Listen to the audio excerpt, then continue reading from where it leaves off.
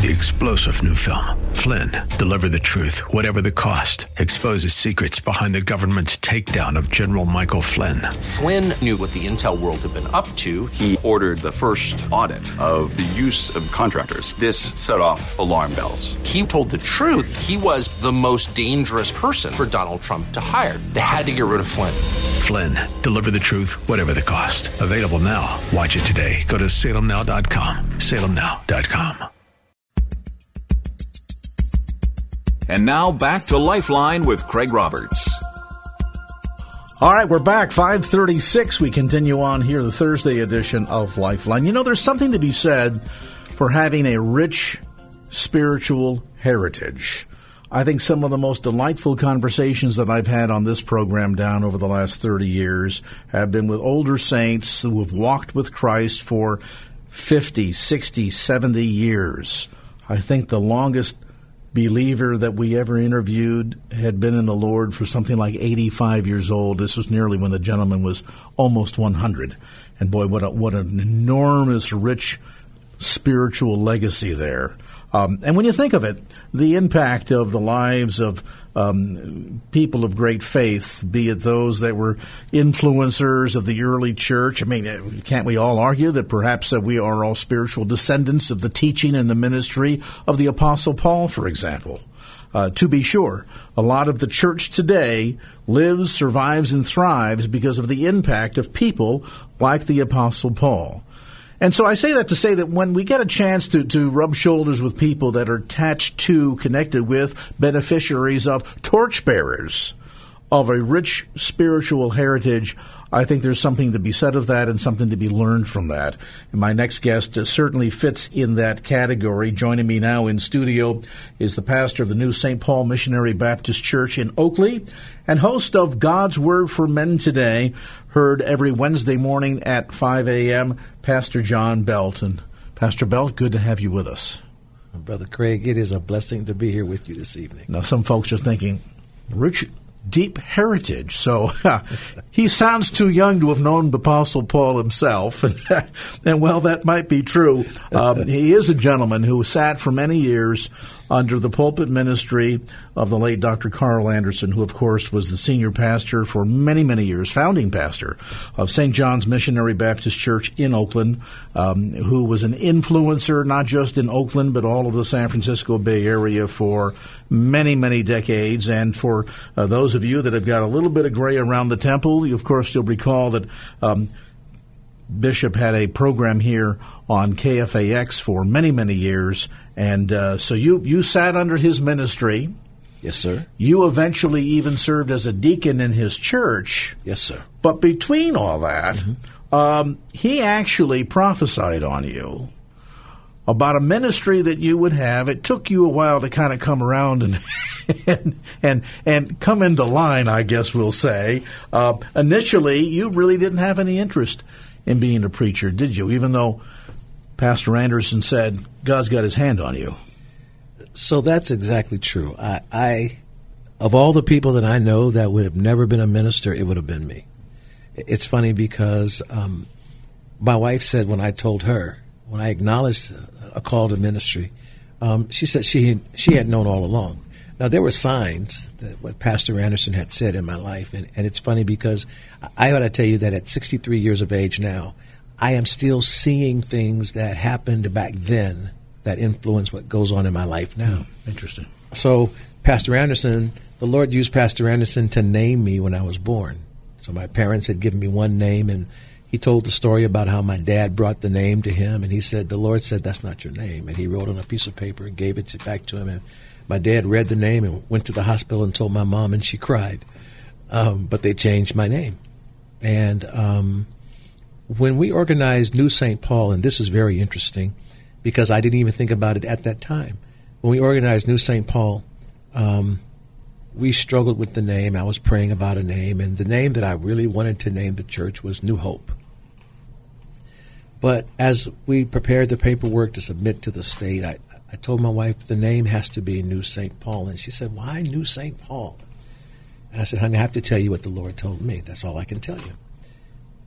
It was over a year later that the Holy Spirit reminded me that at the age of 12, Pastor Anderson said to me that I had the affliction of Paul and of the Apostle Paul. I did not know what that meant at that age. And he never said anything more beyond that. And he left me with that and he moved on to the next person.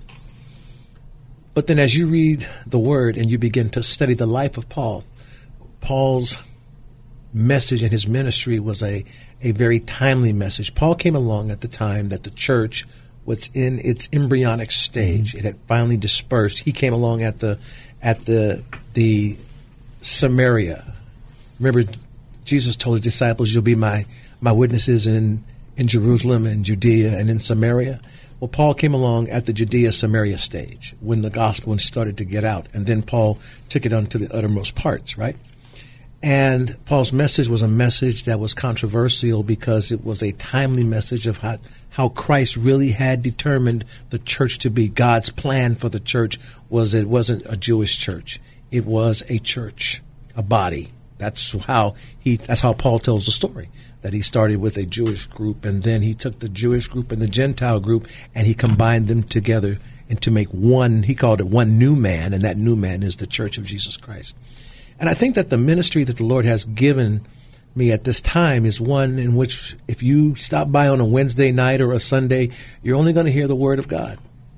You're going to hear an unadulterated Word of God that is what the Lord has to say and what he has said according to his Word. I tell people all the time, I don't have an opinion. God didn't give his men an opinion. He gave them his Word. And if I don't know anything else, I know that what I tell people is what God has said and never what John thinks. Because you will fall with what I think. But Jesus Christ said that the Comforter, the Holy Spirit, would lead you into all truths whatsoever I have told you. And whatever he has told you is what he has put in his Word. Mm-hmm. Pastor Anderson was a man that never spoke outside when he talked about God's Word. He didn't speak out of terms with God's Word. He was consistent through the Word of God. That's one of the things that I got from Pastor Anderson, and I spent all of my life under him until the Lord called him home in the year 2000. And I was close. I was able to work with him, work under him, support him, help him, travel with him along with the rest of the church, yes, and serve as a deacon under him, which is a tremendous honor. But I also got to learn what it's like to be a man who loves the people of God and serve the people of God. And that is one of the things for me as I watch and I talk to, and I know a lot of ministers today. You know, we tend to approach this work like it's another day at the office. God calls men to serve his people. And that's what he called us for. He didn't call us for his people to serve us, but he called us to serve his people and to feed his sheep. And so, you know, when people ask me, that's what I'm just trying to do. We started, so the church that the Lord had us organize in Oakley is there to do the thing that the Lord called and ordained the church to do, and that is feed the sheep. And I think that framework is so critically important, particularly today. Yes. Because technology certainly contributory to this, the notion of being able to spread thought and opinion and ideas, some of which might be valid, many of which are terribly invalid, few of which align themselves with the Word of God. And so you end up setting up yourself, your family, your culture, civilization for tremendous potential downfall because of all of the extra biblical content that is coming in. And yet we're told that the whole counsel of the Word is sufficient for instruction and reproof and all of that as it comes to being really the guidebook for not just living our lives, but the guidebook for growing the church. It's interesting because you talked about those formative years when Paul came along with the church in the embryonic stage, and you know, like a young sapling, a young tree, it has the potential of growing straight and healthy and tall and reaching up into the sky. It also has the potential of being very susceptible in those formative years to disease and sickness that can cause the tree to be deformed, can stunt its growth, can cause it to grow in very awkward directions where it fails to reach its ultimate potential, all because of the lack of proper direction. And I think Paul came along, as you suggest, at a time in the church where direction, understanding, and creating sort of that framework upon which the foundation of the church, with Christ's work on the cross, could then be established. Imagine what might have happened had that framework not been in place and the church was able to go off and follow any form of distorted truth, half-truths, manipulation of doctrine. I would suspect we wouldn't be sitting here today, because the gospel, the good news of the gospel message, could not have survived had there not been that firm embryonic foundation, that framework for the church. That's true. Let me point out two things here. Let me take a step back before Paul, because Jesus Christ said, "Mark ye the perfect man, the complete man, and consider his way." You see, so when we look at, there are those guides for us, those instructors for us, those symbols for us. We have to prayerfully mark, identify the right one, and then consider the path that he has taken. Mm-hmm. I was blessed to do that under Dr. Anderson. But then understand that when Paul came along, remember now, after Paul has his Damascus Road experience, he does not enter right into ministry. True. He then goes where? To Arabia. Mm-hmm. Now, well, check this out. There is no record of what happened in Arabia that Christ taught him, but that's where Christ taught him. That's why Paul could then emerge from there with a world-changing ministry that taught believers how to live as Christians. Because everybody knows that the hardest thing beside getting saved is how to live saved. Mm-hmm.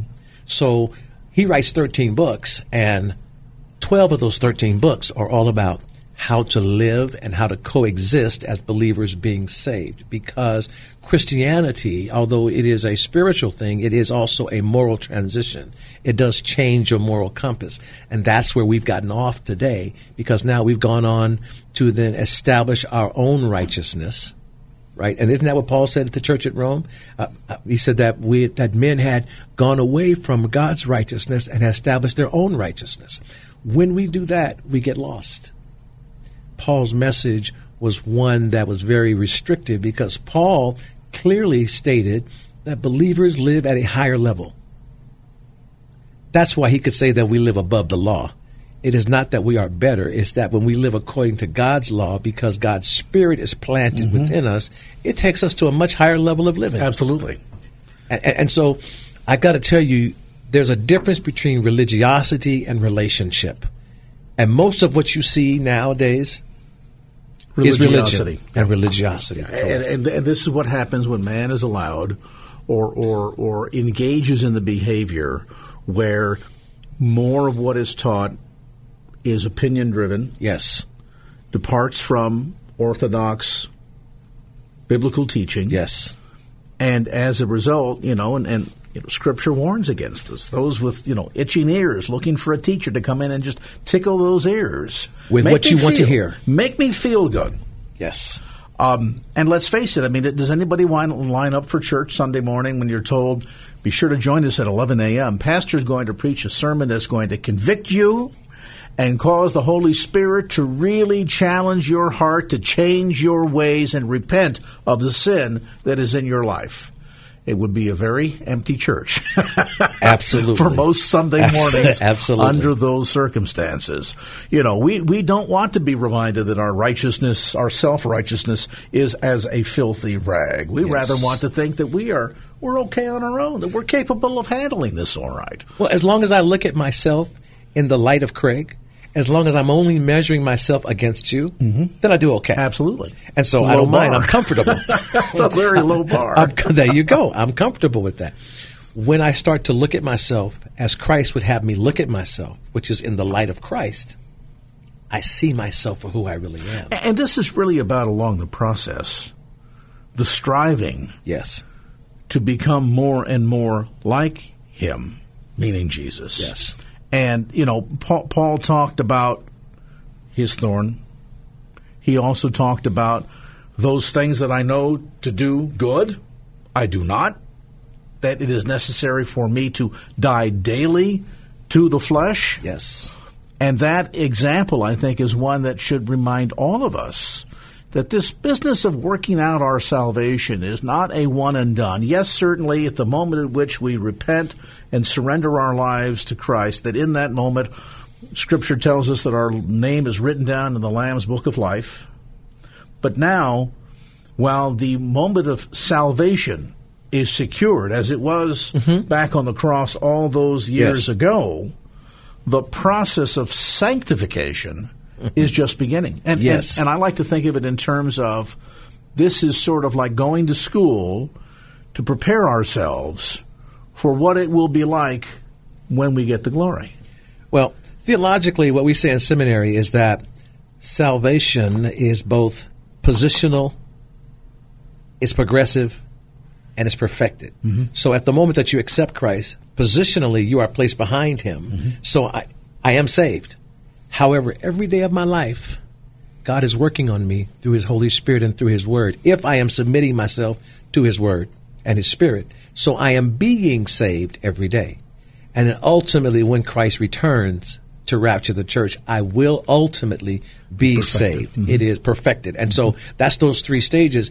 We don't understand that, but guess what? It's because we don't listen and we don't endure the word. Or we want to jump over certain steps that seem to be a little bit laborious or a little bit painful, or perhaps force us out of our comfort zone. Because let's face it, living in the sin lifestyle, because it's something that we're used to, it's good. Something that feels good to the flesh. Of course we want to stay there. It's not logical to say, let me deny self and take up my cross too and follow him. Because it's not something that appeals to the flesh. That's exactly correct, because it kills a portion of the flesh every day. I said in Wednesday's Bible study that you remember there were crowds that followed Jesus, because, it's easier to follow Jesus from a crowd than it is to follow him and get to know him individually. When you follow him from a crowd, then you see him from afar off and you don't have to engage. But you say, I know him because I'm in the crowd. When the crowd goes away and it's you and him, then you have to see him for who he is in your life.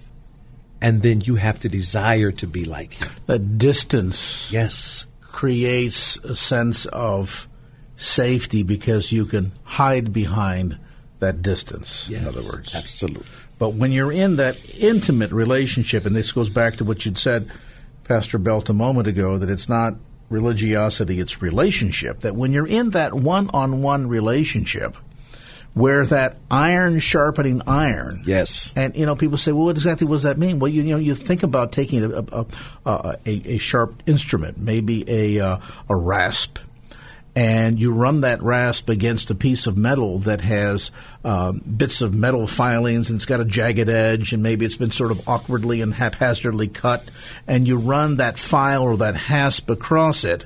As one piece of metal works its way across the other, it knocks all of those sharp edges off. It smooths out all of the imperfections. But I got to believe that in that process, in the moment, if the metal had the capacity of calling out, it would strain and bellyache and cry and say, this hurts and this is painful, as the sharp edges, the unchristlike edges, are being slowly peeled away, filed away.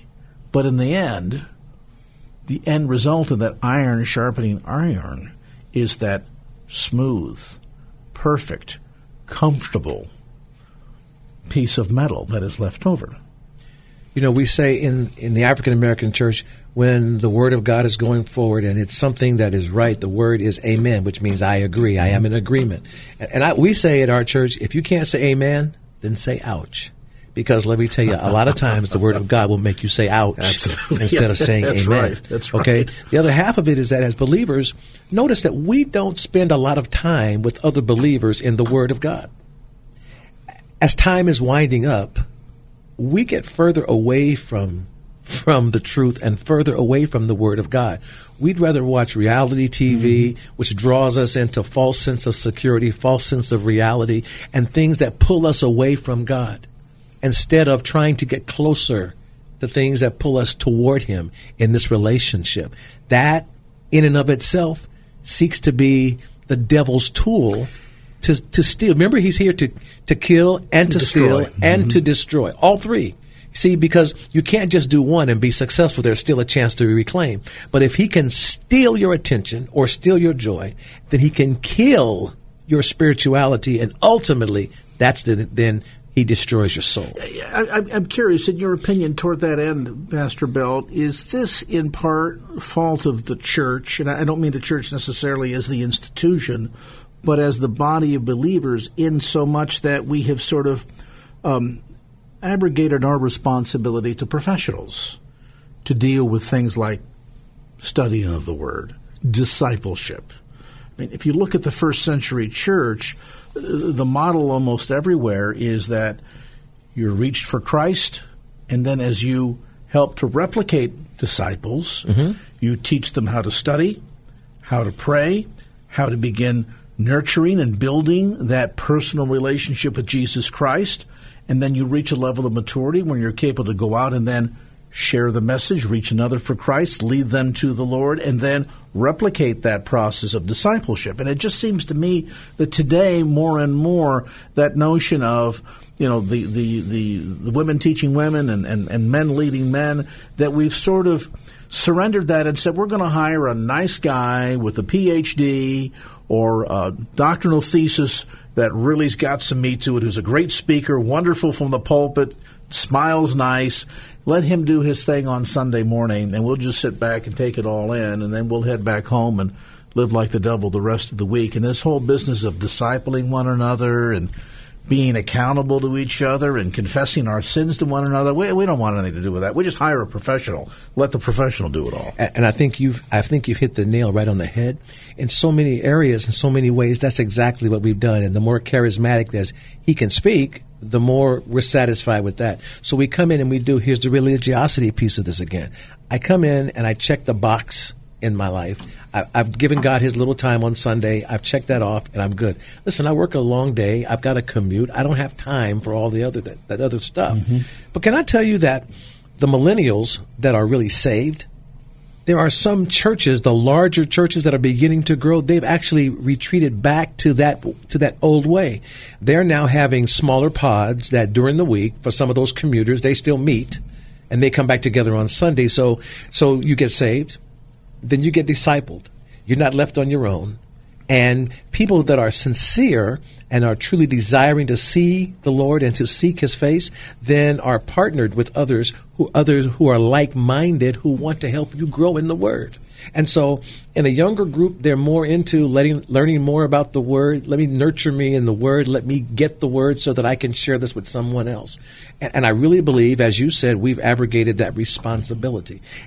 And I think one of the real travesties is that as ministers, what we've done is we've become so self-absorbed, some of us in some aspects, that we're more concerned about what's in it for us than doing what Christ said, because the rule is for us to give our life for the sheep. But I think there's a degree, too. Let me challenge you on that, to a degree. There's a degree, too, at which the church, meaning the people in the pews, have fostered that, have encouraged that, have almost created that sort of environment. How? Because we have a church, it's successful, and we recognize that if we're going to bring in more people, and we're going to bring in the right people with the right amount of money, because we want to have the school going, and we've got the TV ministry, we want to build a brand new sanctuary, we need to bring in a pastor who's flashy and creative and talented and can impress us and can draw people in and make the bank during the collection go ching, ka-ching, ka-ching. And, pastor who starts to meddling with all that sin, salvation, sanctification business, that gets a little uncomfortable. And some people might be pushed away. And so as a result, it's almost as if we want to force the pastor to perform at a certain fashion and level in order to attract as many people as we can into the building on Sunday morning, because we've got all these great ideas that what we want to do with a lot of people. And pastor now feels as if somehow he has to get up there and perform according to the expectations that we've put on him, expectations which look nothing like what Scripture says to get in there and to feed his sheep. I'll agree with you. However, that presupposes that Christ is not able to support the structure that he created, because what he has created has stood the test of time. And there's no doubt for over 2,000 years. That imagery is one that is a highly distorted notion or picture of the church. It's man's idea of what it ought to look like, not Christ by any means. Well, see, my point is that if we do what Christ has given us to do, he will take care of the rest. I think too often the church is trying to be too much for too many people. Mm-hmm. Understand that the church is a living organism of spirituality. Okay? It is not supposed to be the dating place and all of the social place and all the sports places. It's not supposed to be the civic center. It's not supposed to be all of those things. It was designed because it's made of people that have all of those interests. Then sometimes we have to address some of those things and foster a few of those things. But understand that in its totality, the church was designed to bring the people of God, to bring those that are in darkness into the light of Christ and feed them by the word of God. When a man begins to feed the sheep of God by the word of God, God takes care of the direction. So when the sheep start taking over to do the other thing, it's because the under shepherd has failed to do his job. Mm-hmm. And we become sensitive to it because, listen, I've got to make a living. I've got to be able to take care of myself. And if these folks are upset with what I'm doing and this is the direction they want to go, I need to acquiesce to that. What I really need to do, it's teach them what the word will do.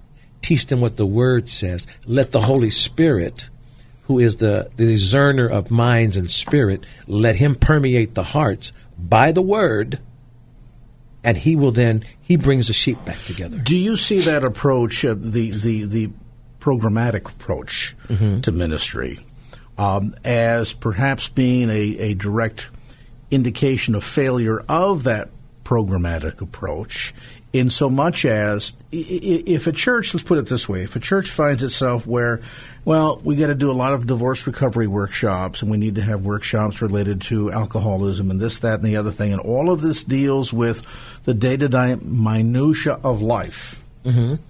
And yet we look at many of those issues and say, well, that's sin, that's the product of sin, that's the product of sin. Would it not be true that if we were teaching the unadulterated Word of God, that the kind of issues that crop up that then somehow in a fleshly approach require a programmatic solution could not be resolved? And I want to be fair here. Am I suggesting that, if we taught the word purely that there would be no divorce? Well, there's sin in the world, so there's probably always going to be Absolutely. Divorce.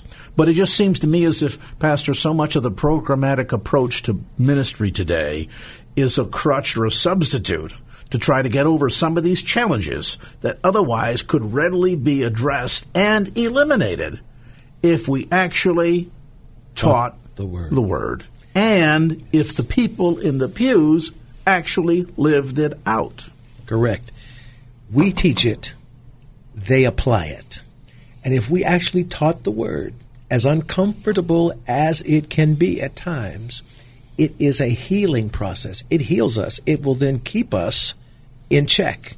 The word is designed to do that. It will both drive you and it will draw you. That's why the Bible says that it is sharper than any two-edged sword. Okay? Because it may heal you on this side, but it'll cut you on the other side. Any minister that would tell you that he's preaching and the word doesn't cut him at the same time, sometimes there's something wrong with it, because we're doing what I call the grocery store approach to the word. We go down the aisle and we pick those things that we want. We leave the rest of it. No, I don't need that this time. I'll just take two of these and one of those, and I'm good with that. Okay? Don't want a lot of the vegetables, but that prime rib looks good. Sure does. And guess what? And folks will like that. Everyone leaves feeling happy. Mm-hmm. Can I just tell you that there are some times you need to leave and go home wounded, Because it's when you go home wounded that you go home and you fall on your knees and you talk to the Lord that much more. You go home and you reflect on what has been given to you. And if we begin to hold one another accountable that way, if we begin to teach from the Word that way, yes, you're still going to have divorce in the world because sin is in the world. You're still going to have alcoholism and drug abuse in the world because sin is in the world. But let me tell you, first of all, you're not going to have as much. Even though these are the last days, the Lord is still calling and saving, still preserving the saints. That's still there. So God is faithful to His word. What's going on is that we are giving too much practical application in non-biblical methodologies, so because that is more attractive. And what we don't really realize is that's exactly what the Apostle Paul said we would do. Yeah, when the preacher starts out the sermon by saying, a funny thing happened to me on the way to church today. There you go. As opposed to, let's open up Romans chapter 2. We're inviting trouble. And I guess truth be told, from a fleshy standpoint, the notion of harvesting the grapes, to crush the grapes, to make the wine, to allow it to ferment and to enjoy it, sounds a lot more attractive and appealing than being told the keeper of the vineyard will be arriving today, and he has just sharpened his pruning shears and will be cutting back the dead wood and the rotting wood, the infested portions of the grapevine, so that as we remove that part that's prohibiting growth, there can be great healthier growth that replaces it. People say that and said, no, I like that harvesting of the grapes and making of the wine part. That pruning of the branches doesn't really appeal to me. But see, it's funny that you said that, because we taught from that very same scripture a few weeks ago. And I think one of the things that so many people don't get is when he says he purges, okay? Literally, what he says is, you understand the audience that he's talking to his disciples. So these are people that are saved. Mm-hmm. When you're not bearing fruit, he doesn't throw you away. He lifts you up. He brings you closer to him so that you can. It is his will that we bear fruit. And if you're not bearing the fruit, he will help you get fixed, so that he will fix you so that you can bear fruit. No one else can fix you like that, like Christ can. And what we have to then begin to teach and preach is that we have a loving God, a loving Savior, then who knows how to fix us when we're broken, who knows how to prune us when we need to be pruned, who knows how to add to us like no one else can add to us, because he'll always build us so that we can help build his kingdom. That really requires that we become more submissive. Yes. Submissive to his will, and to grant him in our life the invitation to come in and to prune away. Why do you think Christ taught the parable of the sower of the seed? See, the part that you control is the soil. That's your piece. You're right, because I didn't start out with the talent, right? That was given. That's correct. That was given. That's correct. Mm-hmm. You see, you've got to prepare the soil. You've got to make your heart available for the Holy Spirit to plant. So if the man is putting out the seeds, if he's planting the seeds, if you have a lot of distractions in your life, then the seed can't take root. Well, and the word has to take root in your life. A gardener will tell you've got to remove the weeds. Yes. You've got to get all of that out of the way. Distraction. You need to toil in the soil. You need to add some fertilizer. You need to prepare that soil so that it can accept the seed, and then water it. And then God, of course, gives the increase. That's correct. And oftentimes then what you're suggesting is we're just not willing to go through that process. We want the shortcut. We want the easy way out. We want to feel good at the end of the service on a Sunday morning, and we don't necessarily want to have to go home and, really, with everything I've got going on, now you want me to take account of my life? That's religion. See, because we want religion, we're not looking for a relationship. We want Santa Claus, we're not looking for a Savior. Yeah. That's the difference. As long as God can give me what I ask for, then my prayer life is cool. And when we take that approach, don't we effectively reduce God to a bit of a cosmic bellhop? Absolutely. Go and fetch me this. I need a new car. I need more money. I need that. We're almost as if we're putting our order in, and our relational prayer life has very little to do with Lord, what do you want to teach me today? Remember that prayer is supposed to be a dialogue. Mm-hmm. Paul gives that 3-step process, right? In everything, don't worry about things, but in everything, what? Through prayer, supplication, with thanksgiving. Mm-hmm. Prayer is worship. Supplication is your petition. Always fix that thing up with thanksgiving. When you start to thank him more, when you start to have a more dialogue as opposed to a monologue, if all you ever do is drop on your knees or stop for a moment, issue a monologue, tell God all the stuff you want, and move on to the next thing, then if your child did that to you and said, Dad, this is what I want, and kept going, would you give it to him? Mm-hmm. No. And when he doesn't give us what we ask for, then we say, well, he's not answering my prayer. Well, first of all, I didn't talk to him, and I didn't listen for him to talk to me. All I did was issue some requests. You dropped off your demand list. That's correct. I heard it said this way once, and I think it's very true, that all of us should perhaps ask the question, or take the inventory, that if the only thing you had today was what you were thankful for yesterday, what would you have? Along that same line, I tell people, once in a while, get on your knees and only tell him thank you. Mm-hmm. I actually call it a kitchen table experience. You know, back in the day, before everyone had these nice houses with dens, and we did everything at the kitchen table. Everything happened at the kitchen table. So you just sit down at a kitchen table and start making a list of all that God has done for you, mm-hmm. and just tell him thank you. Do not ask for a single thing. Just say thank you.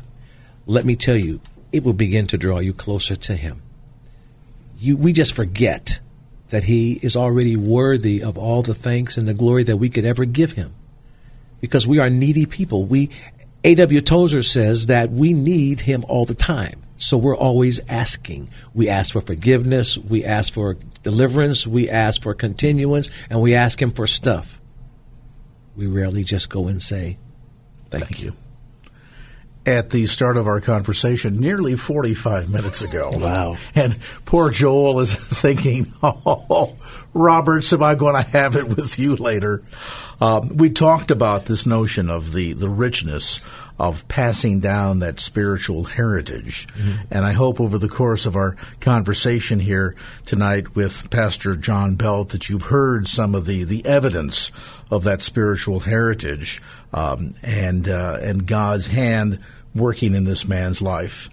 You want to hear more of this? You've perhaps been really drawn in by not just how he said, but the truth that he spoke here on the broadcast tonight. I invite you to do the right thing and get up bright and early on a Wednesday morning at 5 o'clock and tune in for his program, God's Word for Men Today. Now, if you say, Craig, 5 o'clock in the morning, my goodness. Well, the good news is he also has a podcast. You can get information at the church's website at newstpaul.church. That's newstpaul.church. Church is the extension like .org.com .church. And Saint, if I may interrupt, Saint has to be spelled out. S-A-I-N-T. Don't abbreviate it. Exactly right. So newstpaul.church, and you can get information about the church ministry. They meet there, of course, in Oakley. Tell us service times. So on Wednesday evenings we have our Bible study and youth Bible study. So that's another component that as we're beginning to grow a little, we now have a youth Bible study also at 6:30 on Wednesdays. And then on Sundays, we have Sunday school, which I am an avid advocate of Sunday school, because Sunday school is a series of lessons, and that's how you really grow. And so we have Sunday school at 9:30, and we have our morning worship. And then oftentimes we'll have fruit and coffee afterwards, because we want to fellowship a little bit. Between Sunday school and morning worship, we'll offer some coffee or some fruit, something like that, so that people can get to know each other. We're a friendly and a loving congregation, and being planted newly in Oakley, it is such a unique thing, because people who do come by finally say, I didn't know you guys were here. And so we're working to do more of that, to actually be a light in the community, and I think the Lord is doing some things for us. And the notion of it being a new church plant gives you an opportunity. We were talking earlier about that notion of iron sharpening iron. If you want that kind of experience, if you want more than just religion, you really want true relationship and you want to go deeper in your walk with Christ, here's an opportunity for you to do so. New St. Paul Missionary Baptist Church in Oakley. Information available on the web at New St. Paul, Saint spelled out, newstpaul.church. That's newstpaul.church. I'll mention, too, that Pastor Belt has a whole series of sermons and messages available on podcast. You can check out the website and get more information about the podcast. Tune in to the broadcast Wednesday mornings at 5 a.m. for God's Word for Men Today. And I love the slogan, planted in Christ, rooted in the Word, and growing in grace. The wonderful moniker. Pastor John Belt, thanks so much for spending some time with us today. Craig, thank you so much. May God bless you. Well, that's going to do it for this edition of Lifeline. Thanks so much for being with us. And if there was anything you heard on today's show that you'd like to hear again or share with a friend, grab a copy of the Lifeline podcast. Simply log on to KFAX.com. That's KFAX.com for the Lifeline podcast. Our producer is Wanda Sanchez. I'm Craig Roberts. Till next time round, remember, just don't keep the faith. Get out there and share it and make it a great evening. So long. Opinions expressed in the preceding program do not necessarily represent the views of the ownership, staff, or management of KFAX. Copyright Salem Communications, all rights reserved.